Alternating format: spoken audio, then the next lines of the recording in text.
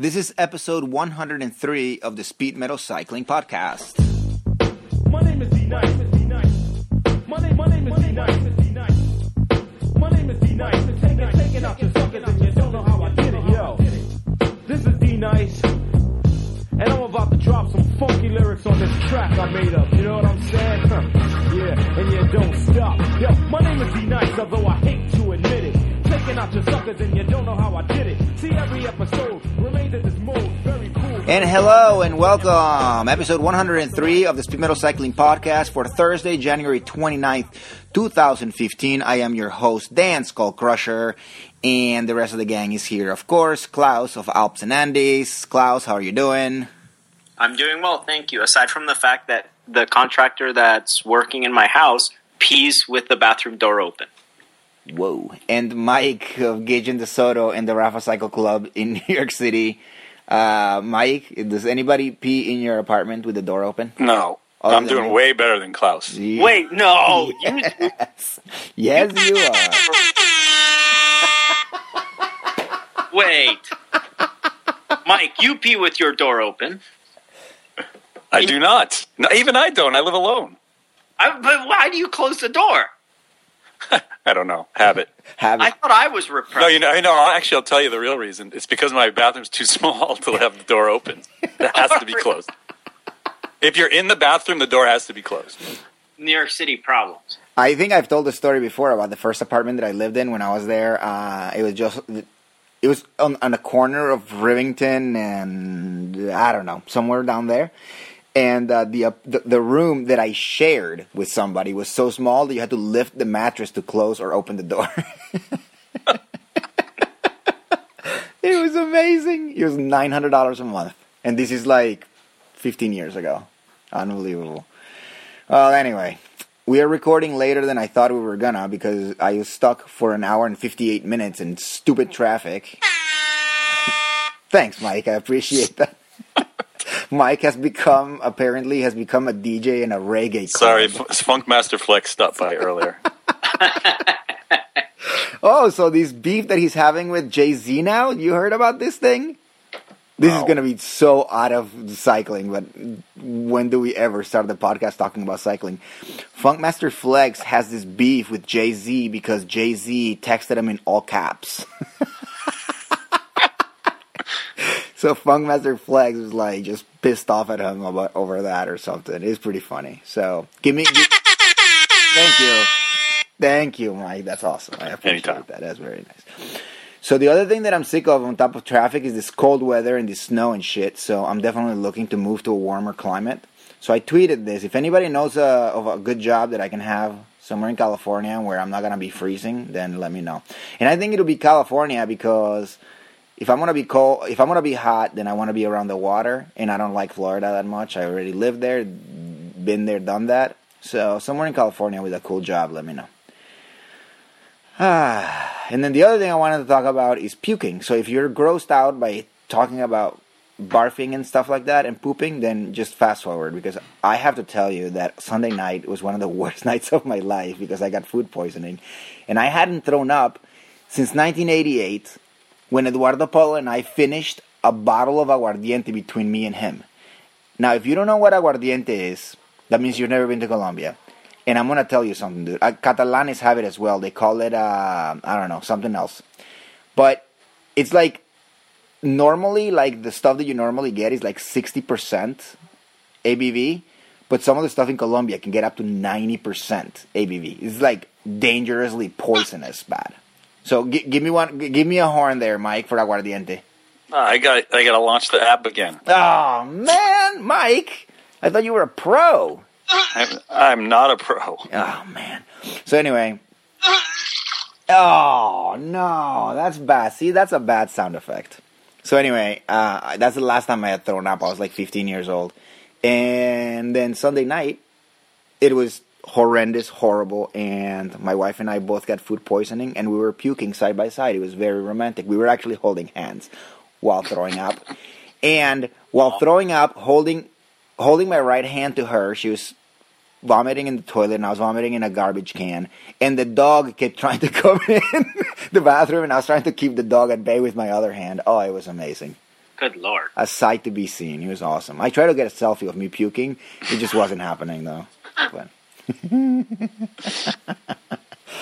so yeah, that's it. That's my story. That's my non-cycling related stories for the day. Klaus, do you have anything non-cycling related other than the contractor peeing with the door open? What else do you want to know? No, I think that's enough. And Mike has a tiny bathroom. That's it. So maybe we should talk about cycling. SpeedMetalCycling.com. I have all the men's kits for 2015 in there in a gallery, except for one. These are all the Pro Tour and Pro Continental teams, except for CCC Polsat rather. And because they haven't released their kit officially, and because I'm pissed off at them for being invited to the Giro over Team Colombia. And then it's going to be orange. Yeah, I have a feeling it's going to be orange, and it's going to have a CCC in black. Yeah. And then I have the women's as well, all the UCI teams, -3 that haven't been released yet. But go check them out. It's speedmetalcycling.com. Klaus, when are the Colombian Championships? I want to say February 9th? That's what I thought. February 9th. So, Nairo Quintana, Rigoberto Urán, Carlos Betancourt, Juliana Redondo, Winner Anacona, Fabio Duarte, Miguel Ángel Rubiano is going to be defending. So, it's going to be a pretty good race. Unfortunately, as far as I know, it's not going to be broadcast anywhere. It's the 8th and 9th. No, it's not going to be broadcast anywhere. The Vuelta a Colombia is not really broadcast. How is this going to be broadcast? Yeah. I mean, last year they changed the course to the time trial, and they changed the time to it like the day before. So I guess it's kind of like the cyclocross championships here in the U.S. It's no different. Yeah, exactly. Oh, so I just wanted to tell people about that. But also, we have a new Australian champion. I don't know if you've ever heard of this guy. He's German. And his name is Henrik Hausler. Unbelievable. This guy comes from out of nowhere, and he wins the Australian Championship. I was very happy for him, though. Well, I think national championships are like the kinds of things that people like Heinrich Hausler win and George Hincapie win when they're older or don't have a lot going on. But of course, Heinrich Hausler could have a great season. Who knows? But it is the kind of thing that someone like George Hincapie wins the year before they retire, or Tyler Hamilton. Remind me again what team Henrik Hausler's in? Oh, I Am Cycling. Yeah. I thought for a split second that he was in Mountain Chewbacca, and when you said he's going to have a great season, I was like, no. But yeah, it's I Am Cycling. I forgot. He could, although he wasn't able to do much at the Tour Down Under, but still. I didn't watch the Tour Down Under at all, so I wouldn't know. Also, Airgas Safeway was not invited to the Tour of California. Chris Horner's mad. Yeah. Oh, well. His team, the whole team is mad. They were like, why the fuck did you think we hired this guy? That's what I'm thinking. I'm like, I don't care about his disappointment. The people in the team are like, God damn it. What the hell did we... We thought that was the way in. I thought it was the way in. Unbelievable, but whatever. Speaking of good races, though, the Tour of San Luis was won by Dani Diaz for the second time. I was watching that earlier, and I don't know if the listeners know how that race is translated. It's the race of one helicopter. You know what's interesting, though? In the whole country of Argentina, they only have one helicopter. That's actually the presidential helicopter that they use for the... Let me just run this down real quick. Dani Diaz of Funvic, the Brazilian team, won. 1 minute and 5 seconds behind him was Colombian Rodolfo Torres of Colombia Coldeportes, or Team Colombia, rather. Thank you. That was Klaus. That was Klaus. All right, that's awesome. Now everybody has the app. That's wonderful. Sorry. Nairo Quintana was third, of course, of Movistar. Eduardo Sepúlveda of Bretagne, Seche, or whatever they're called now, was fourth. Rodrigo Contreras of the Colombian national team was fifth. Danny Moreno of Katusha was sixth. Joe Dombrowski was seventh. Daniel Jaramillo was eighth. Leandro Mesino of the San Luis team was ninth. And Ilnur Zakharin from Katusha was 10th. You know what's interesting? There is 3 Daniels in the top 10. Dani Diaz, Danny Moreno, and Daniel Jaramillo. Oh, yeah. You know, winning a stage at the Tour de San Luis is kind of a curse. Why is that? Because just look at what happened to Phil Gaiman. Seriously, like you win there, and people are like, "That's amazing! That guy's going places," and then your team just drops you. What about Nairo Quintana? Wow, you won that stage there, and then he wins the Giro d'Italia. Yeah, that's like not the Tour de France. That's not that impressive. No. I'm kidding. But the helicopter thing. There is a lot to talk about here. We can talk about the broadcasting or lack thereof. The thing is, it's like an art project. It's just you're like, what am I looking at? It's not an art project, dude. It's performance art. And I understand that, of course, we understand why it's the way it is because there's no money. But there's also times where the guy would just like, I'll just show the mountains for 30 seconds because his hand got like tired and he was like resting his fingers or like trying to get blood into them. But also sometimes he would zoom in to the point where you could almost see, and then he would just zoom out. And I'm like, why don't you zoom back in? Not only that, but obviously the cameraman and the helicopter pilot are not cycling. Here's my theory: the helicopter pilot and the cameraman are one and the same. Yeah, it's very possible. It is very possible. It's like, I'm gonna crash, so I better not. Because the other thing is, when you watch these other races, and the cameras are probably mounted in those turrets that go below the thing.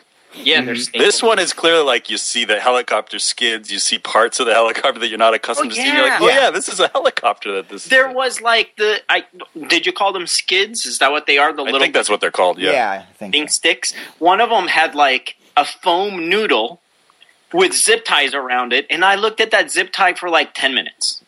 Yeah, and here's the thing, though. All right, so we know that there's no money, there's only one camera, there's only one helicopter, this guy doesn't know what he's doing.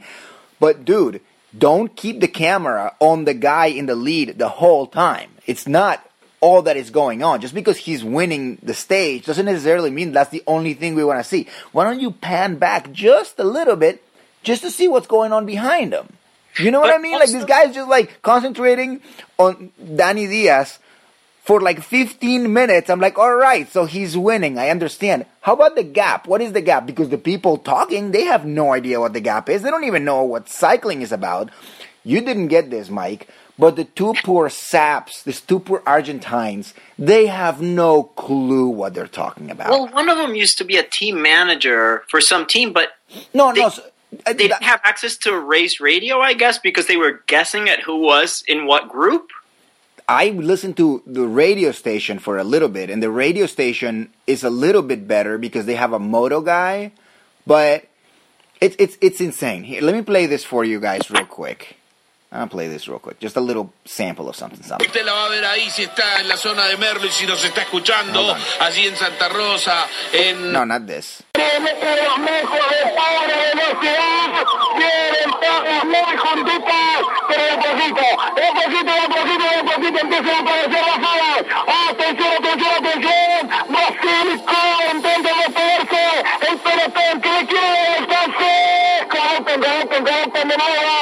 All right, you get the idea. That guy, he's from the radio station, right? Do you know what's going on then when he sounds so freaking excited? You know what just happened? He got kidnapped by ISIS. No, that was the beginning, the first kilometer of the second stage of the Women's Tour of San Luis. What he was saying was, these women are taking off right now. We're making a right. We're going to make a left after this. Then we're going to get on the highway. Attention, attention, attention. The Brazilian team is getting in the front. That's what the guy was saying. So that's how excited he was. I didn't understand most of that. But I have to say, I like the excitement. I love the excitement. It's awesome. Colombian radio broadcasts are goofy like that. So I kind of like that. I loved it. I thought it was amazing. But I have to say, when the day comes that race gets the broadcast together, It'll be amazing because it's a very good race, especially for this early on, as we've said before. Oh, it is an amazing race. Yeah. It is really, really, really cool. It is a very, very cool race. And, I mean, a lot happened. Gaviria beating Cavendish twice. Yeah. That's newsworthy. And even though Quintana kept saying that he's not at 100%, I'm not at 50%, I'm not here to win, whatever, the Argentinian media, that was their big pull for this race, was that Nairo Quintana was going to come and defend his title. So they just could not let it go. So the commentators kept going like, Nairo Quintana, Dani Diaz, our own Dani Diaz, is beating one of the best in the world. And I'm thinking like, poor Nairo Quintana. He already said he didn't come to win. He's not interested in winning. But that's the story that they were telling in Argentina. So I felt kind of bad for Nairo. And I think, I mean, you know, that would be like, I don't know. If the best, I don't know, the New England Patriots went to play an American football team that somehow existed in Japan or something. I'm making this up, and then they beat them. Like, wow. Yeah, exactly. And of course, the Patriots bring in like their fourth strings, and yeah. Yeah, and Bernardino being beaten in Colombia in 1985 in the Clásico RCN by Herrera, or Fausto Coppi being beaten in 1954 or whatever in Colombia. You know, it's the same thing. It makes for a nice narrative. But I do remember perfectly Nairo Quintana last year, when he won the race, saying multiple times, I'm really excited that I'm winning the race, but whoa, I'm peaking way too early. This is not good. Well, especially now. I mean, he needed to peak then for the Giro. This year, he's trying to peak for the Tour. So if he would have peaked now, he would be really in real trouble. Yeah, so I think that it's kind of if you paid any attention to what was happening last year, he repeated that so many times that he was just peaking way early. Makes sense. Klaus, explain this to our listeners. There was two Colombia teams in the Tour of San Luis. What's up with that? Well, you know what it is. But I know, but I just want to ask you to do it, because I do too much talking sometimes. My throat hurts. Mike, I'm still getting over my food poisoning. So. Mike, you explain. I have no idea. Oh, okay. One is a pro-continental team. Team Colombia, we all know and love. Team Colombia, based out of Italy, that just missed out on the invite for the Giro and is now hoping for an invite to the Vuelta. And I have to say, if they don't get that, which will be earned through wins in the early season, things are looking not amazing for them, because that team's budget is on a year-to-year basis because it's funded by the Colombian government. The other team is the national team, because the Vuelta de San Luis has national teams. There was a Russian national team, Italian and Colombian. The Colombian team was pretty much, I think, all riders who raced with Claro Coldeportes. I believe so. Yeah, which is a continental, not pro. So they're a continental team based out of Colombia, which is sponsored by the Ministry of Sport, let's say, and a cell phone carrier that is awful. Like, it's the worst cell phone carrier in the freaking world. It took me 45 minutes to just buy a cell phone with some minutes, and then it didn't work for half of the day, and it was a disaster, and then the service is awful. But anyway, you can at least buy minutes at Carulla, which is the supermarket or whatever, or Jumbo. Yeah. And now explain to us where this kid came from that beat Cavendish twice. Did he come out of nowhere? Yeah, all Colombians came out of nowhere. Well, although we did just say that Heinrich Hausler came out of nowhere, too. Well, I said that, of course, as a joke, because he didn't, but it's funny to say that, especially somebody that finished second in Milan-San Remo. But yeah. Oh, dude, that's going to haunt him for the rest of his life. Oh, fuck yeah. That ruined his career. Yeah.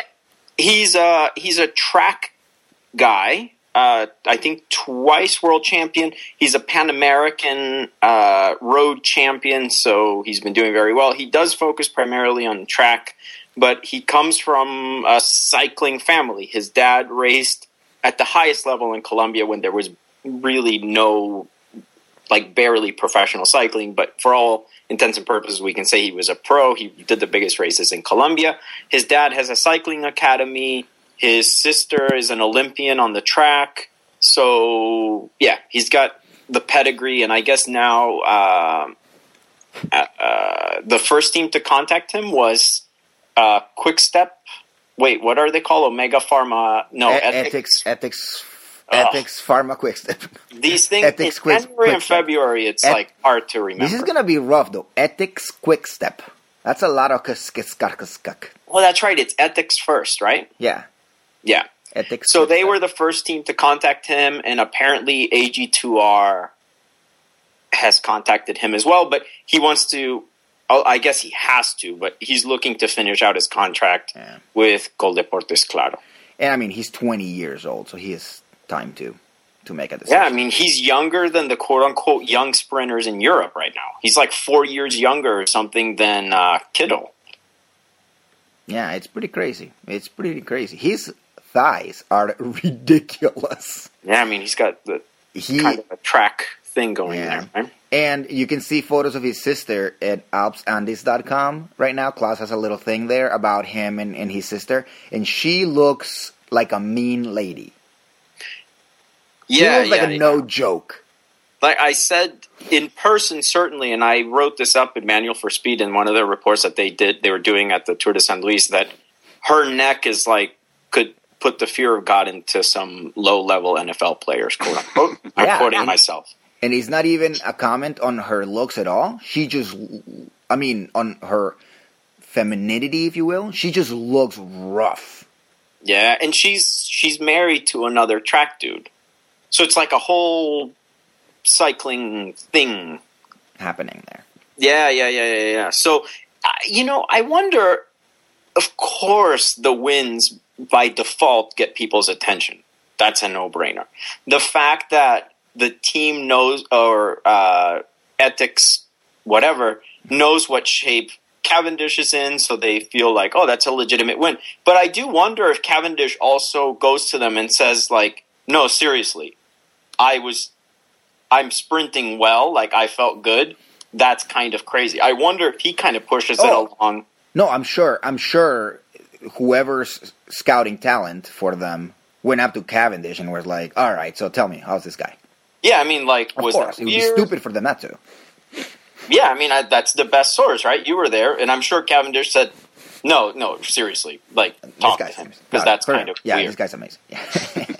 Yeah. Did you guys see Cavendish's meltdown at the like, it wasn't a meltdown, it was more like a wise-ass comment. No, what did he say? Oh, boy. Someone asked him, some journalists started poking him about doping.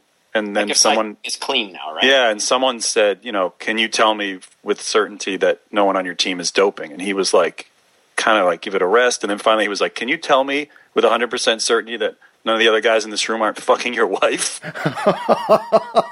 But he did it with a total straight face. And Kwiatkowski was next to him and like couldn't pull the Jimmy Fallon on SNL, just couldn't stop giggling and like couldn't, was trying to like hide his mouth and had to sit there and try to like hold it together, but I'm sure he just wanted to like fall out of his chair. How did I miss this? This is amazing. So good. That is amazing. God bless Mark Cavendish. I'm liking him more and more as he grows up a little bit more and stuff. I'm liking him more and more. Mike, what were your overall thoughts on the Tour de San Luis? From an outsider's perspective. So not only do you have the horrible transmission of visuals, but you also didn't understand what was going on with the commentary. There was three sources for commentary in Spanish. There was the Radio San Luis. There was the TV commentators, and these guys were horrible. And then there was the ESPN commentators, and they were pretty bad themselves. So, Mike, what was your impression? I mean, we had trouble getting it, trying to watch it live. Klaus would send me links. Sometimes it'd be like, "Hey, try this," or "Wait, try this one." So it was difficult for us to follow it. I actually didn't see every single stage, so it was just hard because you without knowing what was going on. Usually, I can pick up a race and just kind of figure out from context what's going on, and it was just hard. Just the coverage was tough. Something else that they did, which I found really interesting, and I would think about because I was watching it in the office. And I would kind of zone out, do some work, and I would look, and then they were showing footage like replays of what happened earlier. That's what we would find the feed and we would look at it and we'd be like, oh, we saw this yesterday. And then we'd be like, no, wait, this can't be it. And then you'd realize they were just showing a recap of something. Yeah, exactly. Or sometimes, like, what happened earlier that day. It was really weird. And because the guys commentating didn't know what they were doing, they continued to talk without saying, like, oh, we're looking at images from earlier today or anything. They just kept talking like nothing had happened, and they would just talk about so much nonsense and stuff. It was hilarious. I do have to add two things. These guys have seen other races. So, hey, look, no shame in the fact that there's no budget. That's what it looks like. What are you going to do? What was funny is that they were bragging about the technology. I know. They were like, we don't need to envy any European race and stuff like that. Yeah, they're like, technology is on our side today. Like, just look at these images. And I'm like, wow, just don't brag. You can just go on about your business, say, this is what's happening. But to brag is amazing. The other thing that was hilarious is that they kept talking about different towns, and at the end of it, there's going to be an asado. An asado is like a grilling like out a barbecue of meat. Yeah.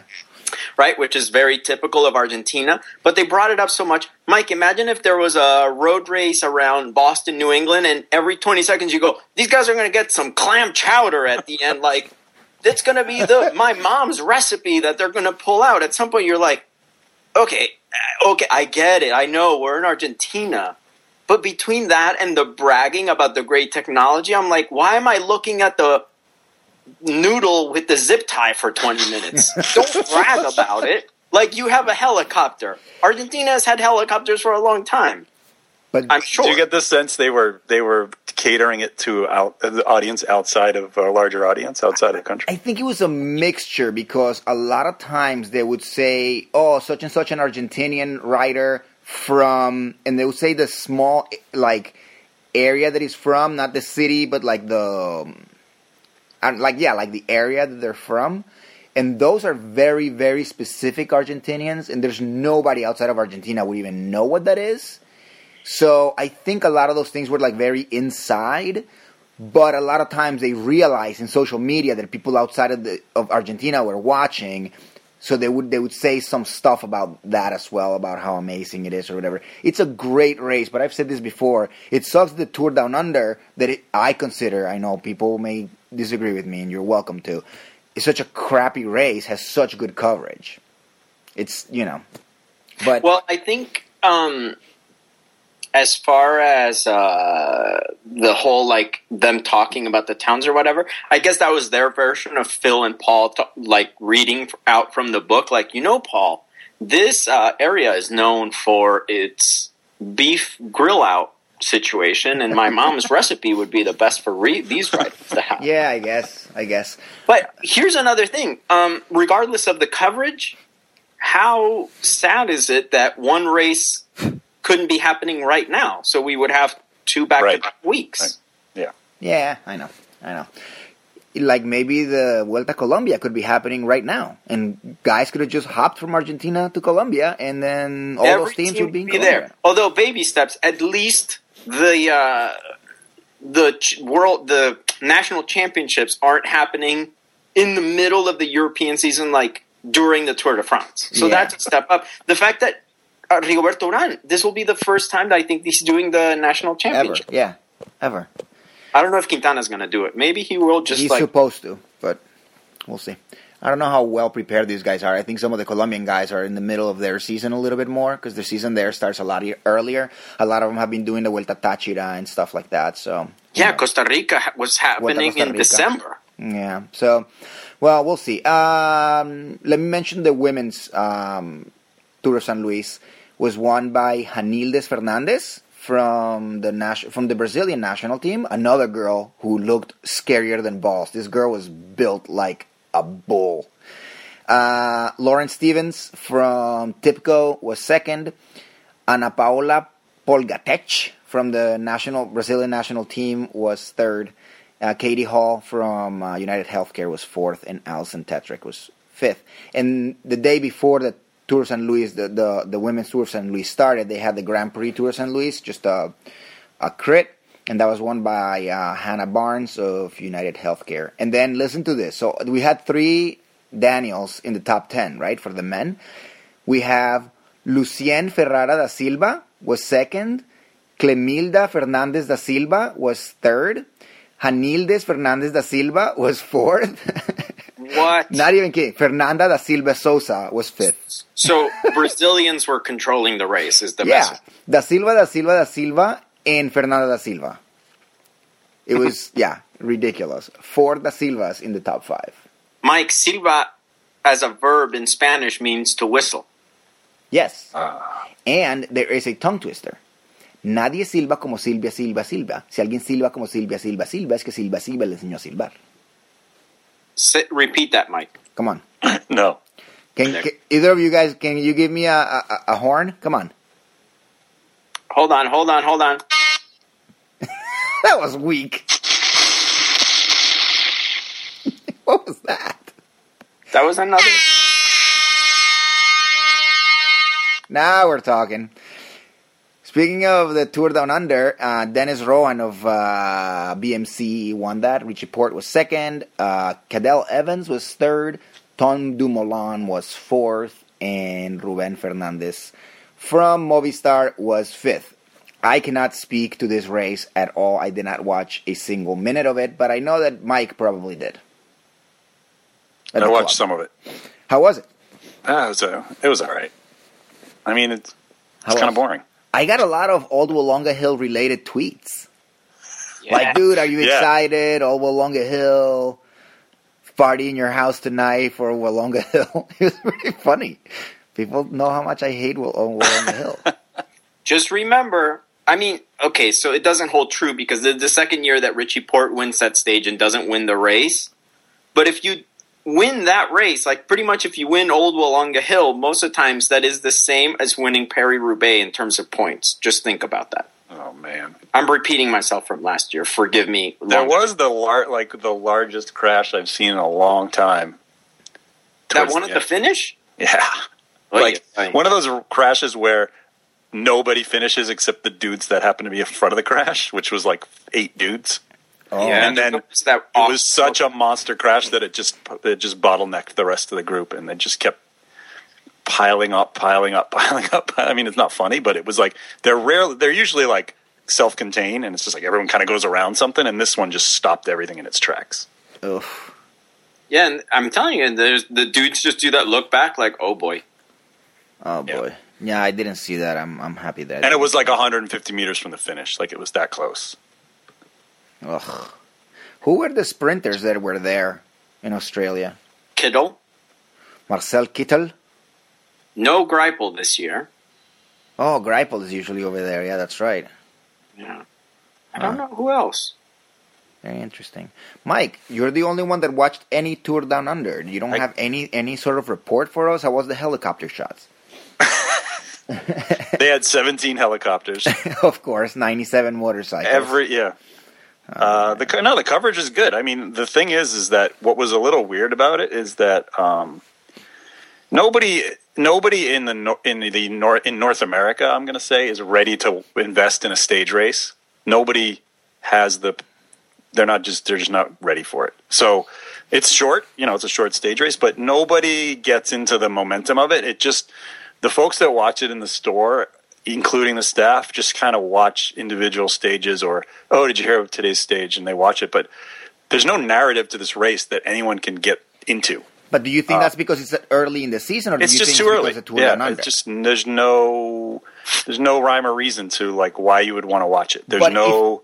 I don't know, but I think there's snow on the ground here, so you're watching something that's happening in the summertime, and you're just like, oh man. Yeah, but if you were the Tour de San Luis with good coverage, don't you think that you would be? I mean, dude, Mark Cavendish was sprinting and getting beat, and True. I mean, I think that, dude, that last climb in the Tour de San Luis, That mountain stage, the Comechingones, is ridiculous. Yeah, it looked beautiful. That looked like straight out of the Tour of Italy. I was going to say the Giro d'Italia. Yeah. It's unbelievable. And you know what's funny? The Cerro Comechingones is that Comechingon. Oh boy, I was going to say this. translates. You're aware of Spanish words as they are, with their meaning in different countries. It's hilarious. Okay, so Come Chingon is a nickname for the original tribe that lived in that area in Argentina, right? So that name actually comes because they called themselves something that remotely sounded like Come Chingon, right? So let's say it was like Como Gangón or something. And the Spaniards heard it and they started calling them Come Chingon. Come means to eat. Chingon doesn't really mean anything in Argentina, but it sounds like a person or something. So for a long time, people thought that Come Chingones, the Indians, were actually cannibals. But they weren't. There's no reason for anybody to believe that they were cannibals. It was just the name kind of sounded like they ate people. Now, in Mexico... Oh, this is where it gets good, Mike. Hold on to your... Okay. The verb chingar means to have sex. It's a dirty word to say to have sex. It's like the F word that I don't want to say because if I start saying it now, I'm going to say it 37 times during this explanation. So chingon is somebody that does a lot of that. A lot of having sex. Right? So come chingon, for most Latin Americans, because we know the meaning of chingon in Mexico, means to eat somebody who has a lot of sex.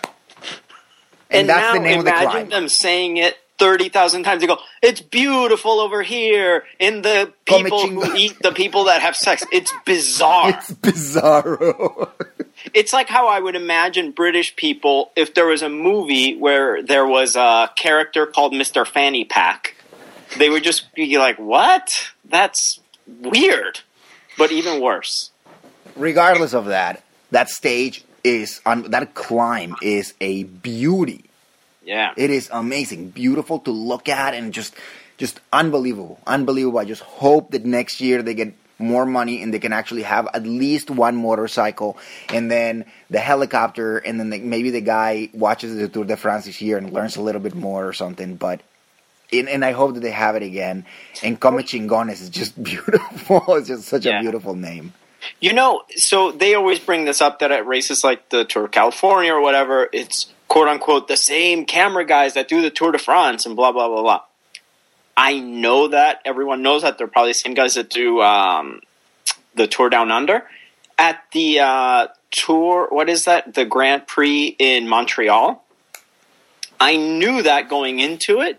But still, seeing a big 18-wheeler pull up and then the ramps come down and all these motorcycles with French license plates come out.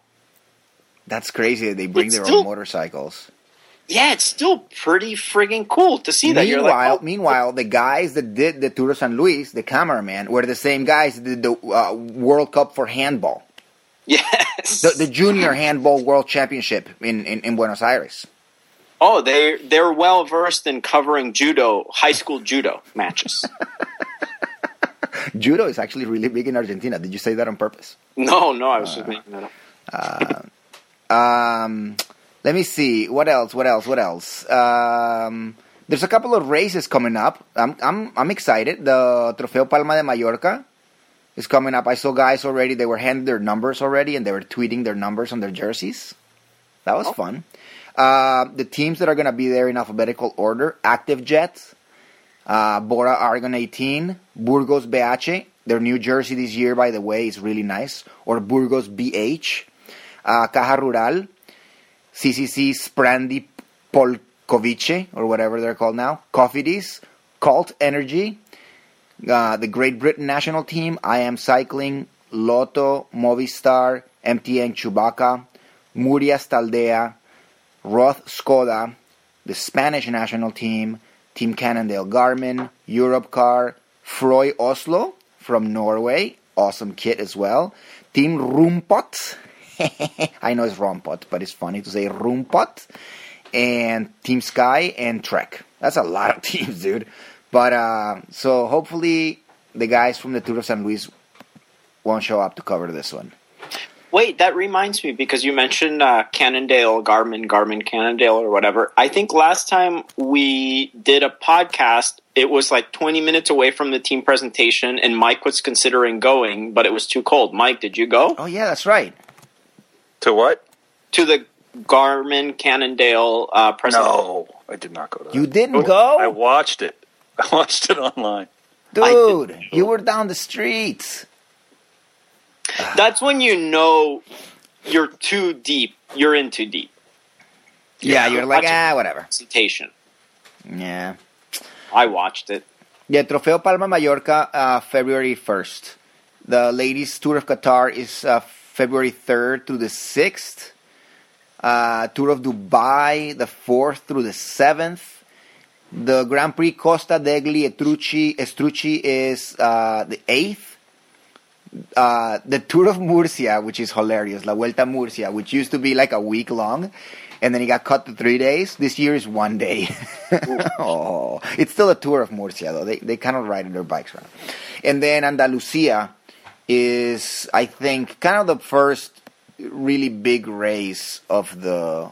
to me, I mean, I think of Ruta Ciclista del Sol, February 18th through the 22nd, and AG2R, Astana, Caja Rural, CCC, Cofidis, Team Colombia, FDJ, I Am Cycling, Lotto, Movistar, Mountain Chewbacca, Roosevelt, Europe Car, Team Giant. And I mean, some of the people that they've already, like the Dutch Lotto, Katusha, Rompot, Team Sky, Tinkoff, Top Sport, Trek, United Healthcare, and Wanty Group Colbert. But I mean, some of the people that are already like announced that they are going are. I mean, there's some pretty big names already, so that should be another good one. Vuelta a Andalucía en bicicleta, and the Tour of Qatar is the 8th through the 13th. Astana, BMC, Ethics Quickstep, FDJ. That's like everybody there basically. Bardiani is one of the teams that got invited. Bora Argon. Merckx will be there. What's that? Eddie Merckx will be there, of course. Of course he will be there. And then Oman is the 17th through the 22nd. And again, it's also the usual suspects there. Nibali is going to be there. TJ Van Garderen was announced. Bonin, Terpstra, Pipo Pozzato. So Mike is going to be watching. Did you see the Rodriguez. picture that Manual for Speed got of Pozzato and Luca Paolini? Yes. Like, I retweeted it.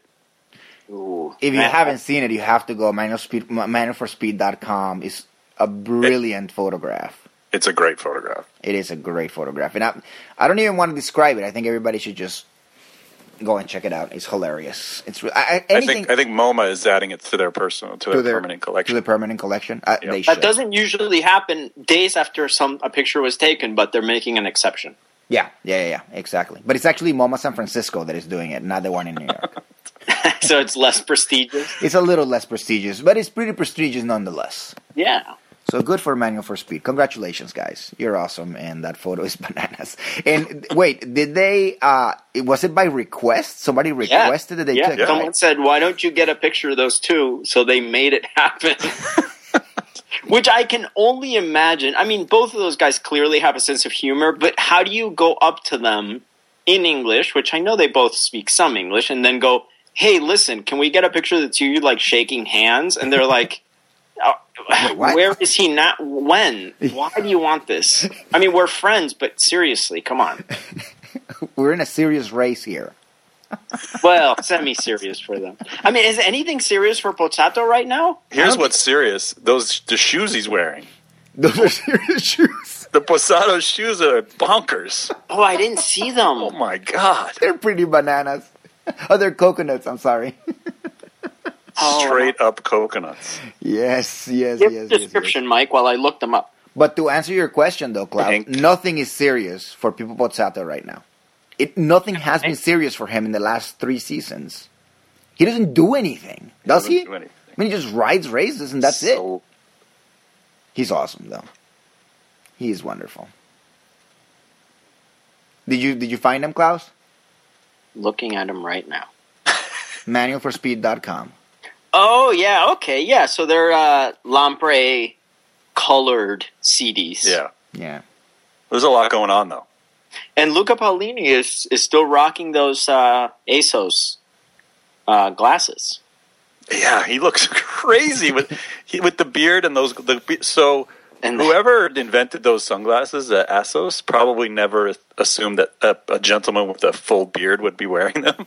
But he looks like a maniac. He looks like Ant-Man. he looks like an Olsen twin. One of my favorites. Nairo Quintana uses his cycling gloves as his weightlifting gloves. He lifts weights? Yes. Can he put anything over his tiny little head? He's built like a little mosquito. I mean, he's just doing barbells. Like, he's doing arm work. Barbells with no weights on them? Just the barbell He put a itself? picture on Instagram. Actually, it's like a video. And listen to the music to it.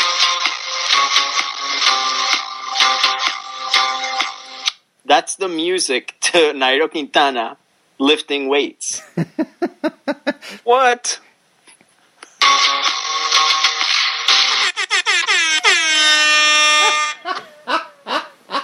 Oh, we're collaborating on a remix. For real. Yeah, it's on Instagram. His name is Naira Kinko. Gotta check that out. Yeah, I know on his Twitter account. Gents, that's all I have. Anything else going on that I missed? I'm sure there probably is. I purposely avoided all the Lance Armstrong stuff. Paul Smith Tour of Dubai jerseys. Oh, the Tour of Dubai. That's right. I forgot to announce that was coming up too. Wait, where's the Tour of Dubai? I had the. But the Paul somewhere. Smith riding his bike around his studio video is pretty good. We can link to that. Oh, really? I'm not doing. Oh, yeah. This is two announcements about the podcast. First of all, we ended up not switching servers because the server, whatever. So we're still with the old server. And the other thing is, I'm not gonna do show notes anymore. What? I'm not gonna do show notes anymore. What's? Because, listen, I started paying attention to the traffic on the site, and nobody really goes to the show notes for anything more than to just either download the episode or listen to it on the player there, and that's it. Nobody's really clicking on those links that much. I mean, some people are or whatever. So, you know why, though? Because a lot of times people are not listening while they're... So, when they get home, they just like... Oh, right. I'm just going to, like, either look it up on YouTube or look it on Twitter myself. Just... Stop being lazy and do some Googling yourself. If someone disagrees, I guess tweet at my brother, but... Yeah, I mean, I guess tweet at Speed Metal Cycle. So, here's about Paul Smith. So, at the risk of getting into a subject I know nothing about, but I'll pretend which is usually what you do. I mean, that's what the whole podcast is, right? But what... yeah, thank you. That's awesome that you throw Mike and I under that bus. I've heard of it. But what topic would that be? What specifically? It's sort of a sociological, anthropological, something logical thing, which is that wealthy nations in places like the Middle East, but this is also common in places like Venezuela, when Venezuela was a very wealthy, oil-rich country in the 1980s, you look for signs of modernity. So, you know, like in Argentina, they adopted polo and auto racing. Venezuela wanted to be aligned with the United States with like baseball and things like that. And it's clear to me, I mean, and sure, if you want the best fashion designer, they happen to be in highly industrialized, wealthy nations. So, you know, the fact that the Tour of Dubai has the trophy designed by Pininfarina, which is the industrial design house that designs Ferraris, it's just very obvious that the signs of opulence are of Western nations. So it's kind of funny to me that Paul Smith is doing that, because at the end of the day, and I know that Giro has had Dolce & Gabbana do it too, so they're not alone, but it just seems like an obvious way of buying into modernity. And I know because I've seen it in Colombia too, and Colombia does not have that kind of wealth. But by the way, if you're a really famous cyclist, do not give Paul Smith one of your jerseys, because in the video where he's talking about how he designed it, he shows that he has what looks like a pile of laundry. A pile of laundry like the size of like 2 twin-size beds up to past his waist of just like signed race-worn jerseys. I'm sure he cares for it because he's keeping it, although his office is a pigsty, and he has a gigantic TV that's like 20 years old in there. Like, seriously, Paul Smith, buy a flat screen? But It's weird. It reminds me of like when, like at the Fulton Mall, whatever, in Brooklyn, where they have a store like the Sneaker Bucket, and it's just like you have to find a matching pair and a mountain of shoes. Like, don't get that is a great reference. But he also, the beauty of it was when he was going through the pile of jerseys, and he was like, oh, this is from Mark Cavendish, and this is from Bradley Wiggins. And he turns to the camera and goes, so you know the guy who designed the jersey for the race knows what he's doing. I was like, what? Yeah, like someone that really loves cycling. I'm like, more like I'm sure he does, and I know he raced and all of that. I'm making light of that, people. But I'm just saying, it also is a guy that knows a lot of cyclists that give him free stuff, and I don't know where to put it, so I just started a laundry pile. In the middle of his studio. Yeah. Klaus, you alluded to this as well. The hilarious thing is that you're basically grabbing a fashion designer of his stature to design a jersey that really can't really be designed more than it actually already is. So that would be like hiring, I don't know, let's think of a famous sculptor. I don't know, Giacometti is what I was thinking too. So you hire him to design a salt shaker. You know, I mean, there's only so much you can do with a jersey that has to be primarily one color. So, I'm going to add a little hint of color in the sleeve. Not only that, but, you know, the primary point, like most of the real estate on the chest is a big white square that will be filled with logos and colors that you cannot control and will look probably terrible because it's pink, and then you don't know what color is going to go in there. It could be Movistar blue. Okay. Or it could be, who knows, BMC red and black. Let me restate my analogy. That would be like hiring Ferdinand Porsche, who designed some of the most beautiful cars in history, and then telling him to design a NASCAR car. Yeah, because actually, that kind of works because NASCAR, there's a bunch of rules, right? You can't make it the shape that you want. No, it has to have headlights painted on. Then they're going to put a bunch of logos on it, yeah. I also like that this is probably just a British pronunciation thing, but he kept referring the jerseys as made by Castelli. I was like, what the hell is he talking about? Oh, Castelli. Is it Castelli? Have I been saying it wrong for 40 years? Castelli. No, I think it's Castelli. He was saying in Italian Castelli. It would be Castelli. But seriously, it worries me that he has a gigantic CRT TV hanging from the wall precariously. Even that thing weighs like 82 pounds. The poor guy, like, he's not aware that LCD TVs can be had for cheap at Costco. Do they have Costco in England? I don't know. They have Tesco or something. I know it's different. Some other store. I know they have Boots. I remember Boots. That's a pharmacy. I went to Boots, but they don't sell TVs there. Mike, help me out. Where could he buy a TV? Whatever. I don't know. British Amazon.uk. Amazon.co.uk. .co.uk. That's always a safe bet. Just add the whatever. .co.uk. It'll probably work. Yeah, absolutely. Gents, anything else? I was going to say, without show notes, do we still talk about this insane Lance Armstrong video that we watched the other day? Oh, yeah. Well, people can go and look it up, I'm sure. Was it in Vimeo or was it on Vivo? Vivo. I think Vivo. So what was the name of the band? It's a musical group that has a musical video. I don't know if the kids nowadays know what that's about. Back in the day on MTV, musical groups would have videos with their songs. It's the bass player from Rage Against the Machine and Audio Slave. So there you go. It's some band, and they have a song that I don't know what the heck the song is about, but the video features one Lance Armstrong. But could you explain the... Thank you, Klaus. Mike, could you explain to our listeners what happens in the video?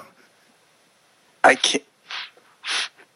I don't know if I can. I guess it. I don't know. I don't really understand what was happening. There's a skateboarder, a young skateboarder guy, wearing a mask, and he's skateboarding around. And as he skateboards around town, he continues to take pills and inject himself with all these kinds of stuff that you're led to believe are steroids of some sort, and maybe some EPO or something. I don't know. Performance enhancing, and then he continues to like shred and kick ass with radical tricks. And then at some point he takes off his mask, and then he's like some tattooed guy, whatever. That's the bass player from... And then he's the bass player for Rage Against the Machine. Yeah, who then I just found it.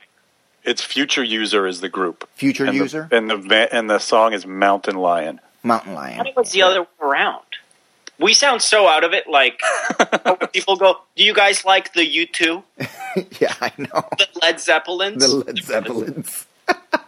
You like that guy Judas Priest? Yeah. So then what happens after that? So then he takes his mask off and he pulls up into a van, and then he starts to like do a blood transfusion, like as described in Secret Race. Yeah. In the van, like with a cooler of blood.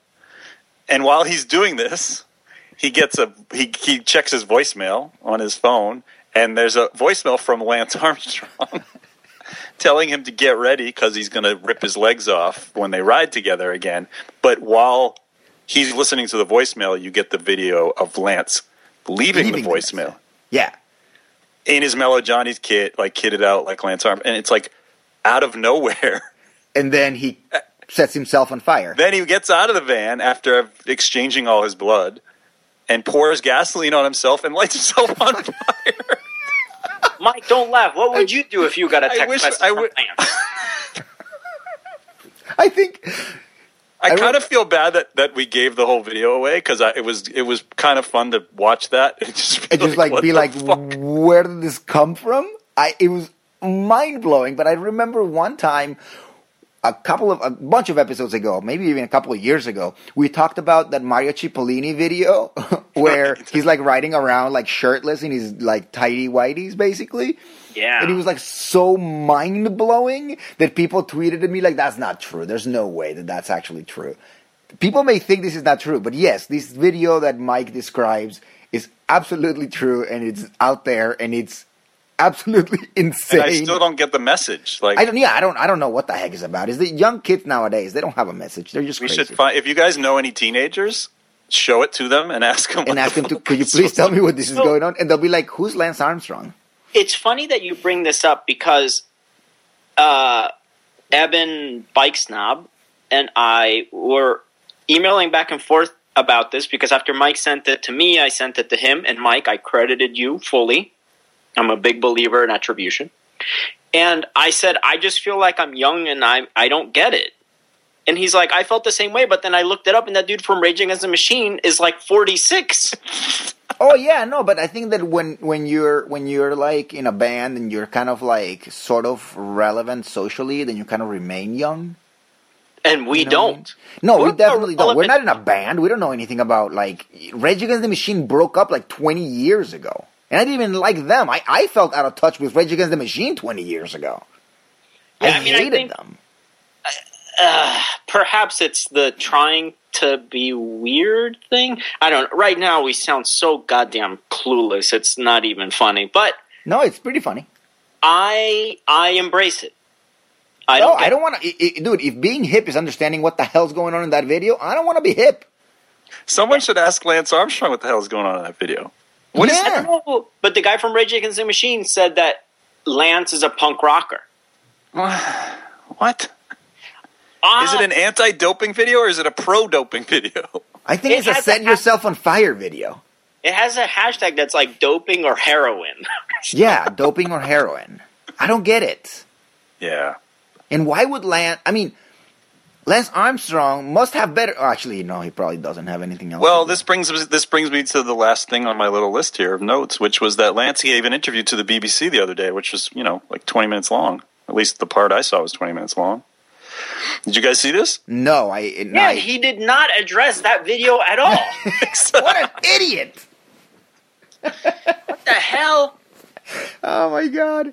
No, I did not see it. I kind of avoided it on purpose. The gist of it was that he's trying to get back into some sport. He wants to do anything. Like apparently he's claiming he can't even play like competitive badminton if he wanted to. He can't walked just the Boston Marathon. Good, the hell Right, with him. right. He should get into Can't be NASCAR. Boston strong. He should get into NASCAR like, what's his face, like Landis tried to. Well, So he's on some rehabilitation kick about just trying to get a second chance to just. He's like, look, I apologized. I just want to get back into doing this stuff. And the guy asked him point blank, like, if you had to do it all over again, would you? And he was like, yeah. Yeah. That's I would. the headline by I the read. way, if we can, I mean, as much as we can, if you are at all interested in kind of journalism and interviewing, I don't know who the British BBC guy is. I don't think he's like a master interviewer, but I have to say, I always admire people that can do interviews and manage to do things that I think I could not have done that. Like, I don't have the balls to. So there was a couple times that he called them out on stuff that was kind of interesting, where he goes, yeah, we wouldn't be here if it wasn't for blank. And he goes, no, we wouldn't be here if you hadn't doped. Like, he called them out on stuff in a way that was super uncomfortable and admirable to do. So the guy did a good job. Going back to Mike's thing about Cavendish in the press conference, you can find that on Velo News in case you want to check that out. Just wanted to say that. Yeah, I don't know, dude. You know, the hell with Lance Armstrong. I could give two shits about that dude. I just don't care. He's gone gray, like, in and the also he came out and like started saying stuff about like, I mean, that jerk he's not allowed to have an opinion. He really isn't. The hell with him. I hate him. You know, at the end of the video, I wish it would have been him catching fire in real life. Oh, I just don't give a shit about that dude at all. The hell with him. Not interested. Not interested. I have to say, Mike, when you sent me that video, I was just watching and I was like, it's kind of interesting, but why did Mike send me this? And then it just escalated and got more and more interesting. And I apologize, Mike. I should have trusted you and never doubted you. I will never doubt you again. Although didn't I put watch till the very end? Because Yes. I knew, because if someone sent me that, I wouldn't have made it past 10 seconds. I'd be like, what is Yeah, this? no, absolutely. You're going to take 100% advantage of agree me, and one day you're going to send me a clip to, like, the Andy Warhol Empire movie, which is, like, 12 hours of the Empire State Building, and you're like, no, you got to watch the whole thing. No fast forwarding. You're going to I'll miss be it. there for 12 hours. If you fast forward, you'll miss it. Yeah. At hour 8, something amazing happens. That one light comes on, That's hilarious. and then a guy sets himself on fire. Oh, of course it does. So, okay, guys. Unless there is anything else, Nope. hopefully we'll be back soon, still talking about some early season stuff before the real season starts, once the early classics start in Northern Europe.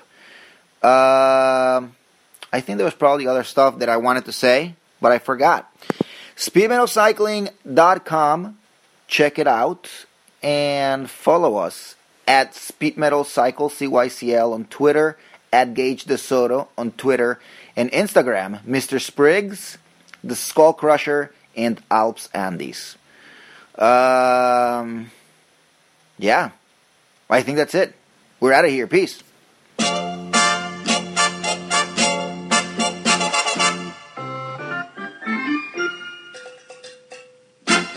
Hela hela shiku shiku ka ka ka. Hela hela shiku shiku ka ka ka. いつでもどこでも仲良しといよう。 Why is it that your watch stops ticking but you still keep clocking? And no matter how hard you jinx, I keep rocking. Listen, ho, cause I'm the light one. And if you're looking for a fight, you found the right one.